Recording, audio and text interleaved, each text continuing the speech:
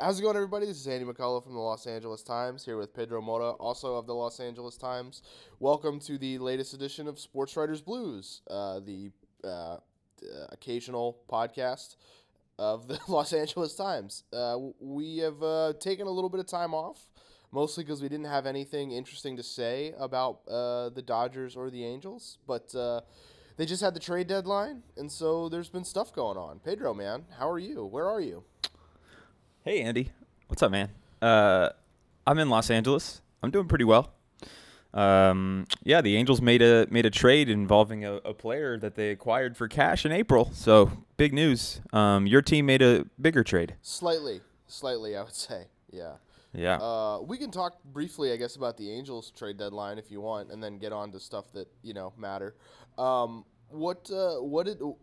didn't do anything. Well, I really enjoyed that because my phone cut off there for a second. All I heard you say was it like it bleeped out probably like 7 words, and it said Angels and don't matter. And I don't know what you said in between that. But we'll see later, I guess. What did they do? They traded this guy named David Hernandez for like a guy who's not on the Diamondbacks top 30 prospects, which means he's probably not in the top 1,000 prospects in baseball. So yeah, that's about it. I was thinking about that. Like, I would be really curious in like there's got to be something like. I'm not going to actually do the math, but there's got to be something like 8,000 prospects or something like I don't know. There's thousands. And so it's crazy to think about, like a team acquiring a player who's ranked like 1100th in the minors. So I was thinking about this in the context of the Addison Reed trade. How much do you think the fact that there's really like you can argue about sort of the different levels of GMs. Who's the best, who's, not the best. But at this point, there's basically there's not like a sizable contingent of bad GMs, I guess, the way there might have been like 15 to 20 years ago. And I say bad in the sense of like just not totally understanding modern concepts. Yeah.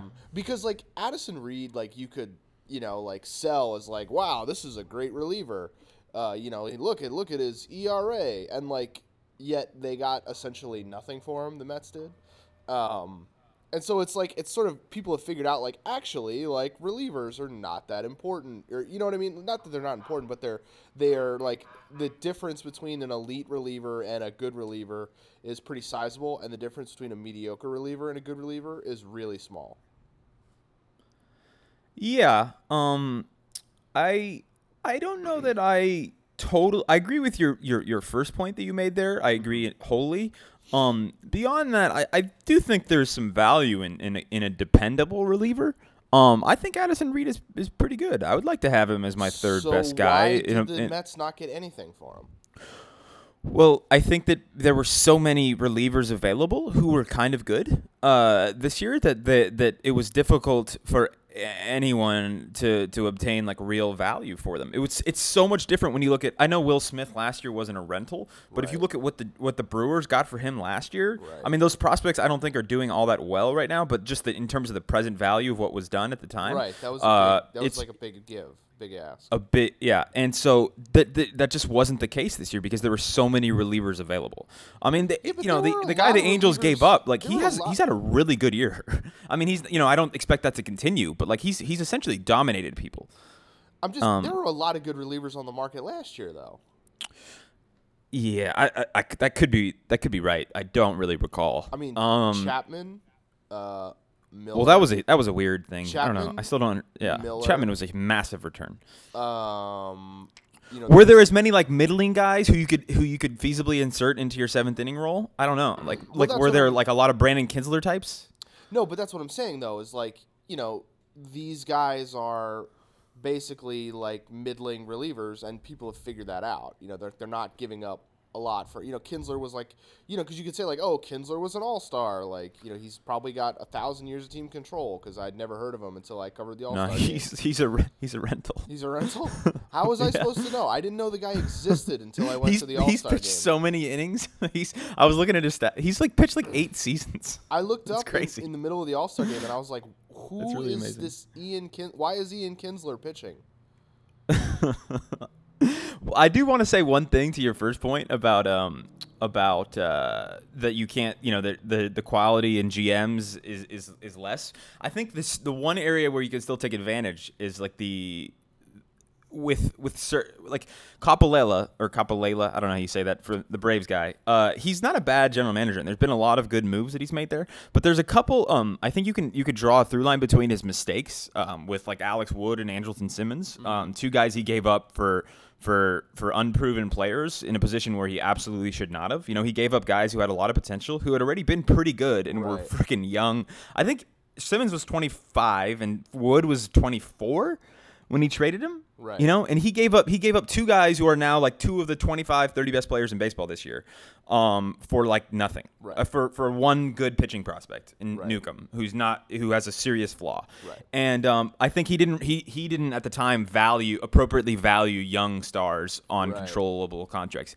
I wouldn't describe him as a bad GM because he's taken advantage of a lot of other people and a lot of other moves. But I just think there's still some weaknesses within people. It's just not as simple as like it's not like a Ruben Amaro thing. Right. I'm just saying, like, there's, you don't see the, like, reliever for really good prospect deal that there would have been. There might have been, like, in, 92 or something like that. It's just, there's, like, sort of I don't know. So the deadline happened. We wanted to go through some of these trades and just talk about ones we really enjoyed and ones we didn't totally understand. So we're going to have a list of our 3 favorite trades and our 3 more puzzling trades. And Pedro, you can kick things off. Okay. I'm going to list each one from a specific team's side, obviously. JD Martinez from the Diamondback side. It wasn't quite made at the deadline, but I thought that was a great move. I'm going to be talking about that one in my other list. Wow. From the Tigers side, you could argue that it's bad. So the crazy thing about the JD Martinez trade is the number one prospect, and I get that prospect values can change over time, but the best guy the Diamondbacks gave up in that trade, they acquired for Cliff Pennington. Nice. When they traded Cliff Pennington to Toronto as a rental a couple years ago, the year that he pitched in the playoffs. That was the number one prospect they sent back, Doel Lugo. He looks okay, but it's pretty amazing that the best bat who was traded was acquired for a guy who was 2 years ago traded for Cliff Pennington. I found that pretty incredible. What do you want to say about it from the Tigers side? They made the trade on July 18th. Yeah, that's a good point. Things about the minors. Are any of these guys good? These prospects? The Lugo kid seems okay. I don't know. I mean, okay. I don't know a lot. Would this package have been there on July 31st? Yes. Okay. You would think from somebody, yeah. So, yeah, it is bonkers to me that they would make this deal on July 18th for the best hitter on the market, safe to say. He has some flaws, obviously, as a fielder, but the best hitter on the market, I think. I don't understand it. It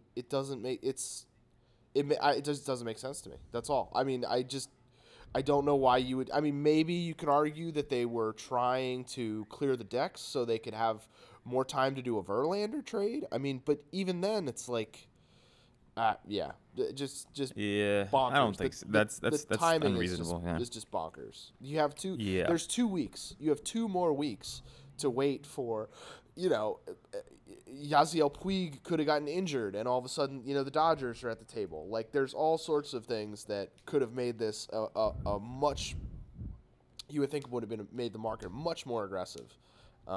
That's true. Also, I mean, like, you could just let your team play out while you have that. I mean, they're still not that crazy out of the wild card race because the whole American League still kind of sucks. So, I think at the time they made that trade, they're only like 5 games out or something like that. Right. It's very weird. Doesn't make much sense at all. Right. My next one is kind of a similar vein. Lucas Duda from the Rays side, not nearly as much of a problem as the Tigers side of the JD thing in terms of the Mets. They had to get rid of him. There's no point in keeping him. Right. But Lucas Duda is having a pretty good season, and they essentially gave up a guy who is not really anything for him, and they lucked out with Colby Rasmus quitting baseball mid-season. got to put his money into something else, and now they have Lucas Duda, who's better than Colby Rasmus and can DH or play first base. It seems like a smart move from my perspective. Not massive, but it will have a positive effect on the Tampa Bay Rays remaining 2 months. It reminded me of that great Sam Miller tweet from a few years ago when it just goes, where he said, "Love this trade for the Rays. Who'd they get? Who'd they give up?" But you're right. It's a good trade for the Rays. The Rays did a good job. Andrew Friedman's a great GM. I don't really have anything else to say. I enjoyed covering Lucas Duda with the Mets. He was very entertaining. I'll never forget. Before his first game in the majors, Jerry Manuel compared him to Moises Alou. I'll never forget that. Whoa. Okay, I got two more that I had trouble deciding between for the last spot and the best. So I'll just say them both. I thought the Dodgers move for Darvish was good. I think Willie Calhoun's probably going to be a very good hitter, but it made sense in the time that it was made. So it's not going to be bad. Even if he doesn't lead them to a World Series, I don't think people are going to end up regretting this trade for a long time or anything like that. Right.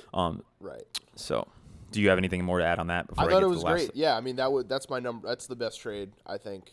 I think of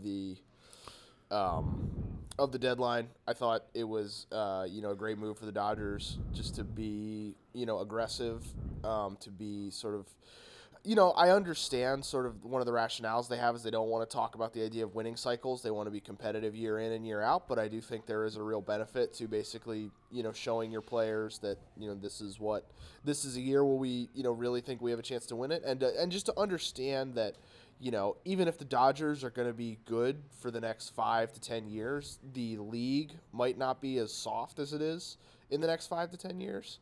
And so you do have to sort of recognize that, this is a very unique situation. They're a very good team, a great team, playing, against really substandard competition. And, you need to maximize that and, try and, just open the window as wide as you can for this year. And so you get a guy who, he has a 4 ERA. That's, he's had a really bad month of July. But I think people are afraid of him. Yeah, hitters are afraid of him. There's not really much. I mean, he is one of the. I think it's funny, like if you talk to hitters, around the game about who they kind of like, like fear facing the most. I would say Darvish comes up very often, especially for right-handers. Lefties obviously talking about Chris Sale, but Darvish inspires a sort of level of fear from hitters, especially guys who haven't seen him before. Which is going to happen a lot in the National League. In the National League, yeah. And you're also talking about, he's going to be leveraged really, really well, I think. He's not going to be asked to pitch 8 innings every 5 days.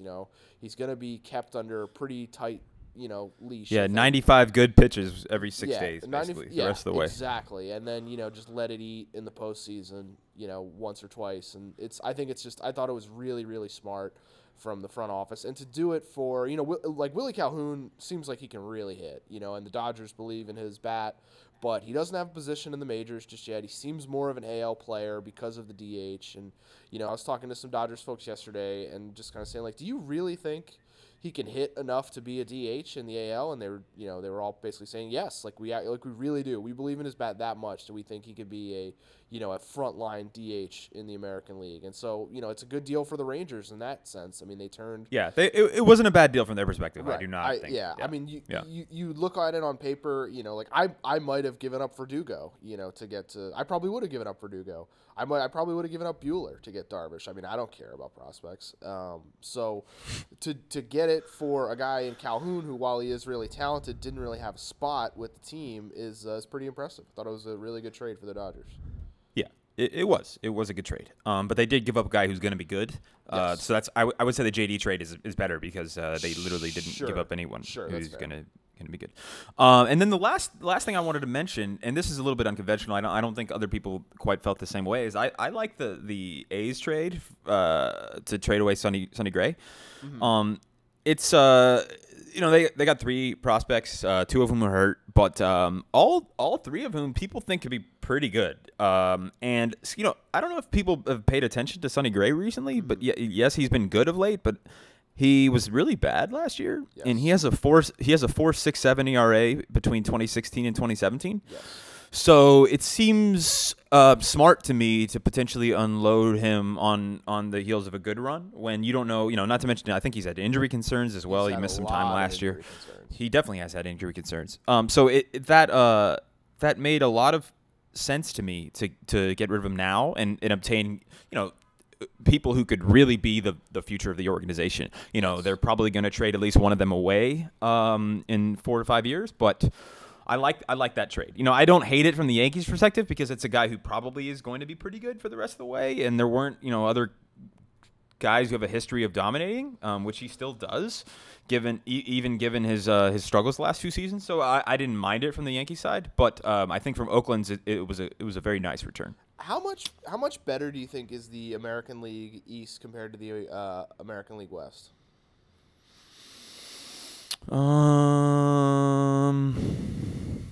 I mean that's a tough question because the best team among those is in the AL West. Right, but so I mean I don't know. I have to go through. Blue Jays still hit? Like, can the Orioles still hit? Not really, man. Okay. The Angels almost swept the Blue Jays. Yeah.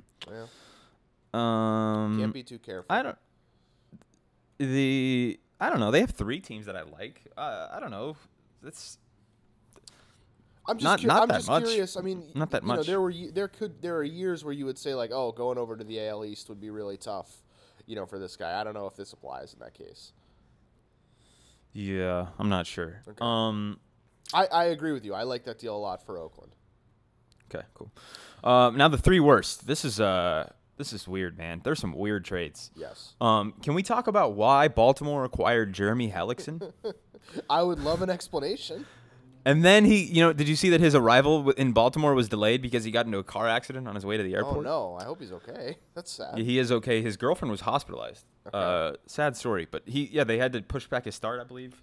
Wow. Yeah. Weird trade. I don't understand it at all. The whole thing with Jeremy Hellickson the last couple of years has been so odd with the trade market last year, and then the fact that the Phillies extended him a qualifying offer for like $17 million. Right. Well, when he's not any good, really. Yeah, I think they assumed that he wasn't going to take it, and they were going to get a draft pick. Yeah, I don't know. That was a weird one. Yeah. Okay. The next one. We could talk about this whole team and what they did. Houston, and how the only trade they made was acquiring Francisco Liriano, who has been a bad starter to pitch out of their bullpen. Do not understand, and they also gave up like a guy who's basically like a big league ready, like slightly not really interesting, but like probably like a 1-win outfielder, like not a nothing player, right. who was in their top 10 prospect list. Seems very odd. Very, very odd. Yeah. I do not understand why that was the only move they felt like they had to make, considering their rotation, considering what the other teams who are going for it this year have done to their rotation. Yeah, we're talking about the Astros, by the way. Did I not say Houston at some point? Yeah. Whoops. The Cubs, the Dodgers, and the Yankees all added good to potentially great starters. The Astros added Francisco Liriano. Right. And they probably had the weakest rotation to begin with. You could argue the Cubs maybe had a worse rotation, but the Astros definitely had a worse rotation than the Dodgers and the Yankees, I would say. Yeah. So, wow. Do not feel good about that move at all. Yeah. That to me is sort of like the defeatist, hey, the playoffs are a crapshoot sort of argument. Like, I don't know. I mean, it all depends on, what the prices are. And I think a lot of things were complicated by the fact that, the Orioles are so goofy and didn't really wouldn't do a deal for Zach Britton. That hurt things too, obviously.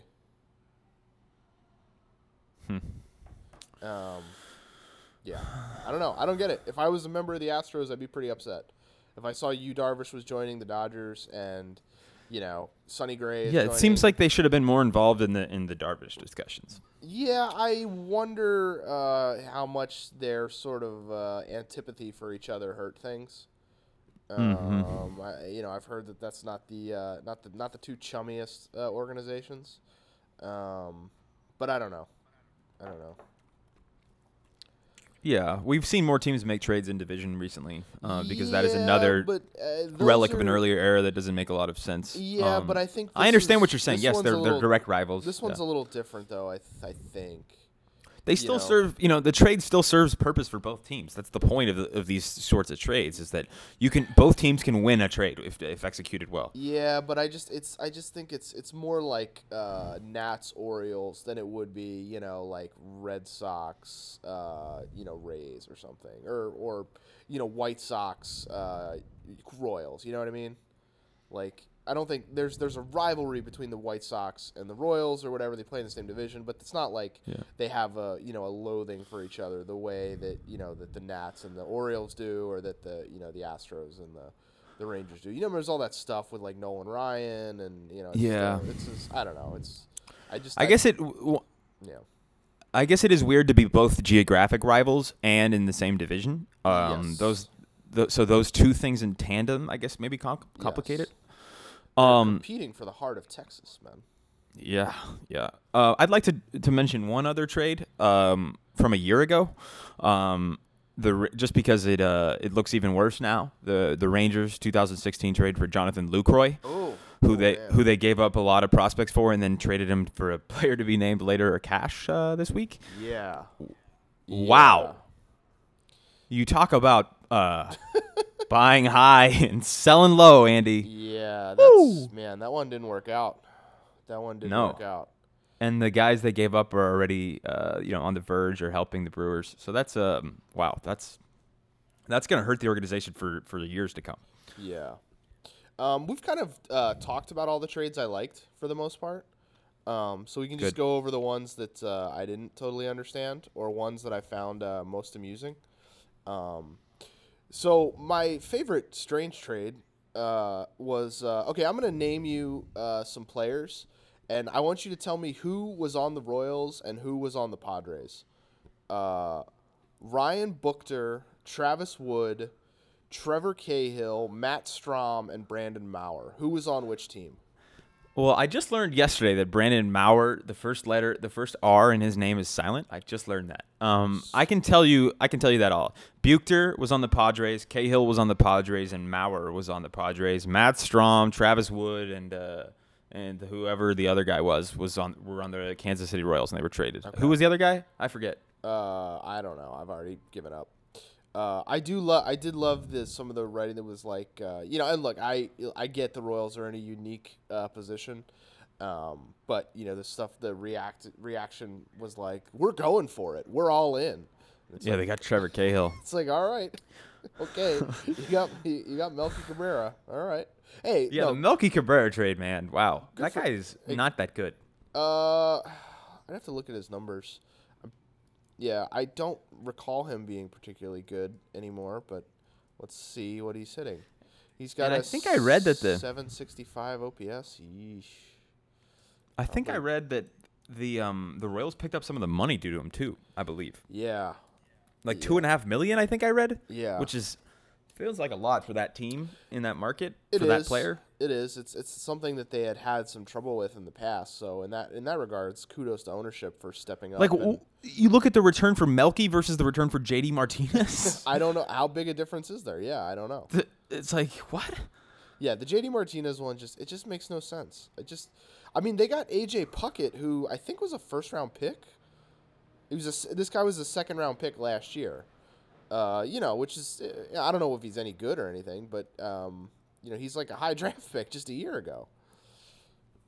It seems like the White Sox did well in general with all their. Yes. I like the position their organization is taking. Yeah, the White Sox did a really good job. I don't know if any of these guys are going to work out, but I think it's fair to say they had some really, really good assets about a year ago or so, and they've gotten a lot out of those assets in sort of taking a really messed up team and maximizing, the tradable assets. It seems like between the Sale trade, the Quintana trade, and yeah, that's about it. I don't know. They got other stuff for guys who weren't very good. You know, like the Todd. Yeah, I Frazier mean they trade seems got okay. a first rounder for for 2 relievers and Todd Frazier. Right. Like That- a good prospect. That was a funny trade. I like how the best part of that trade, it was like for Tommy Conley, actually.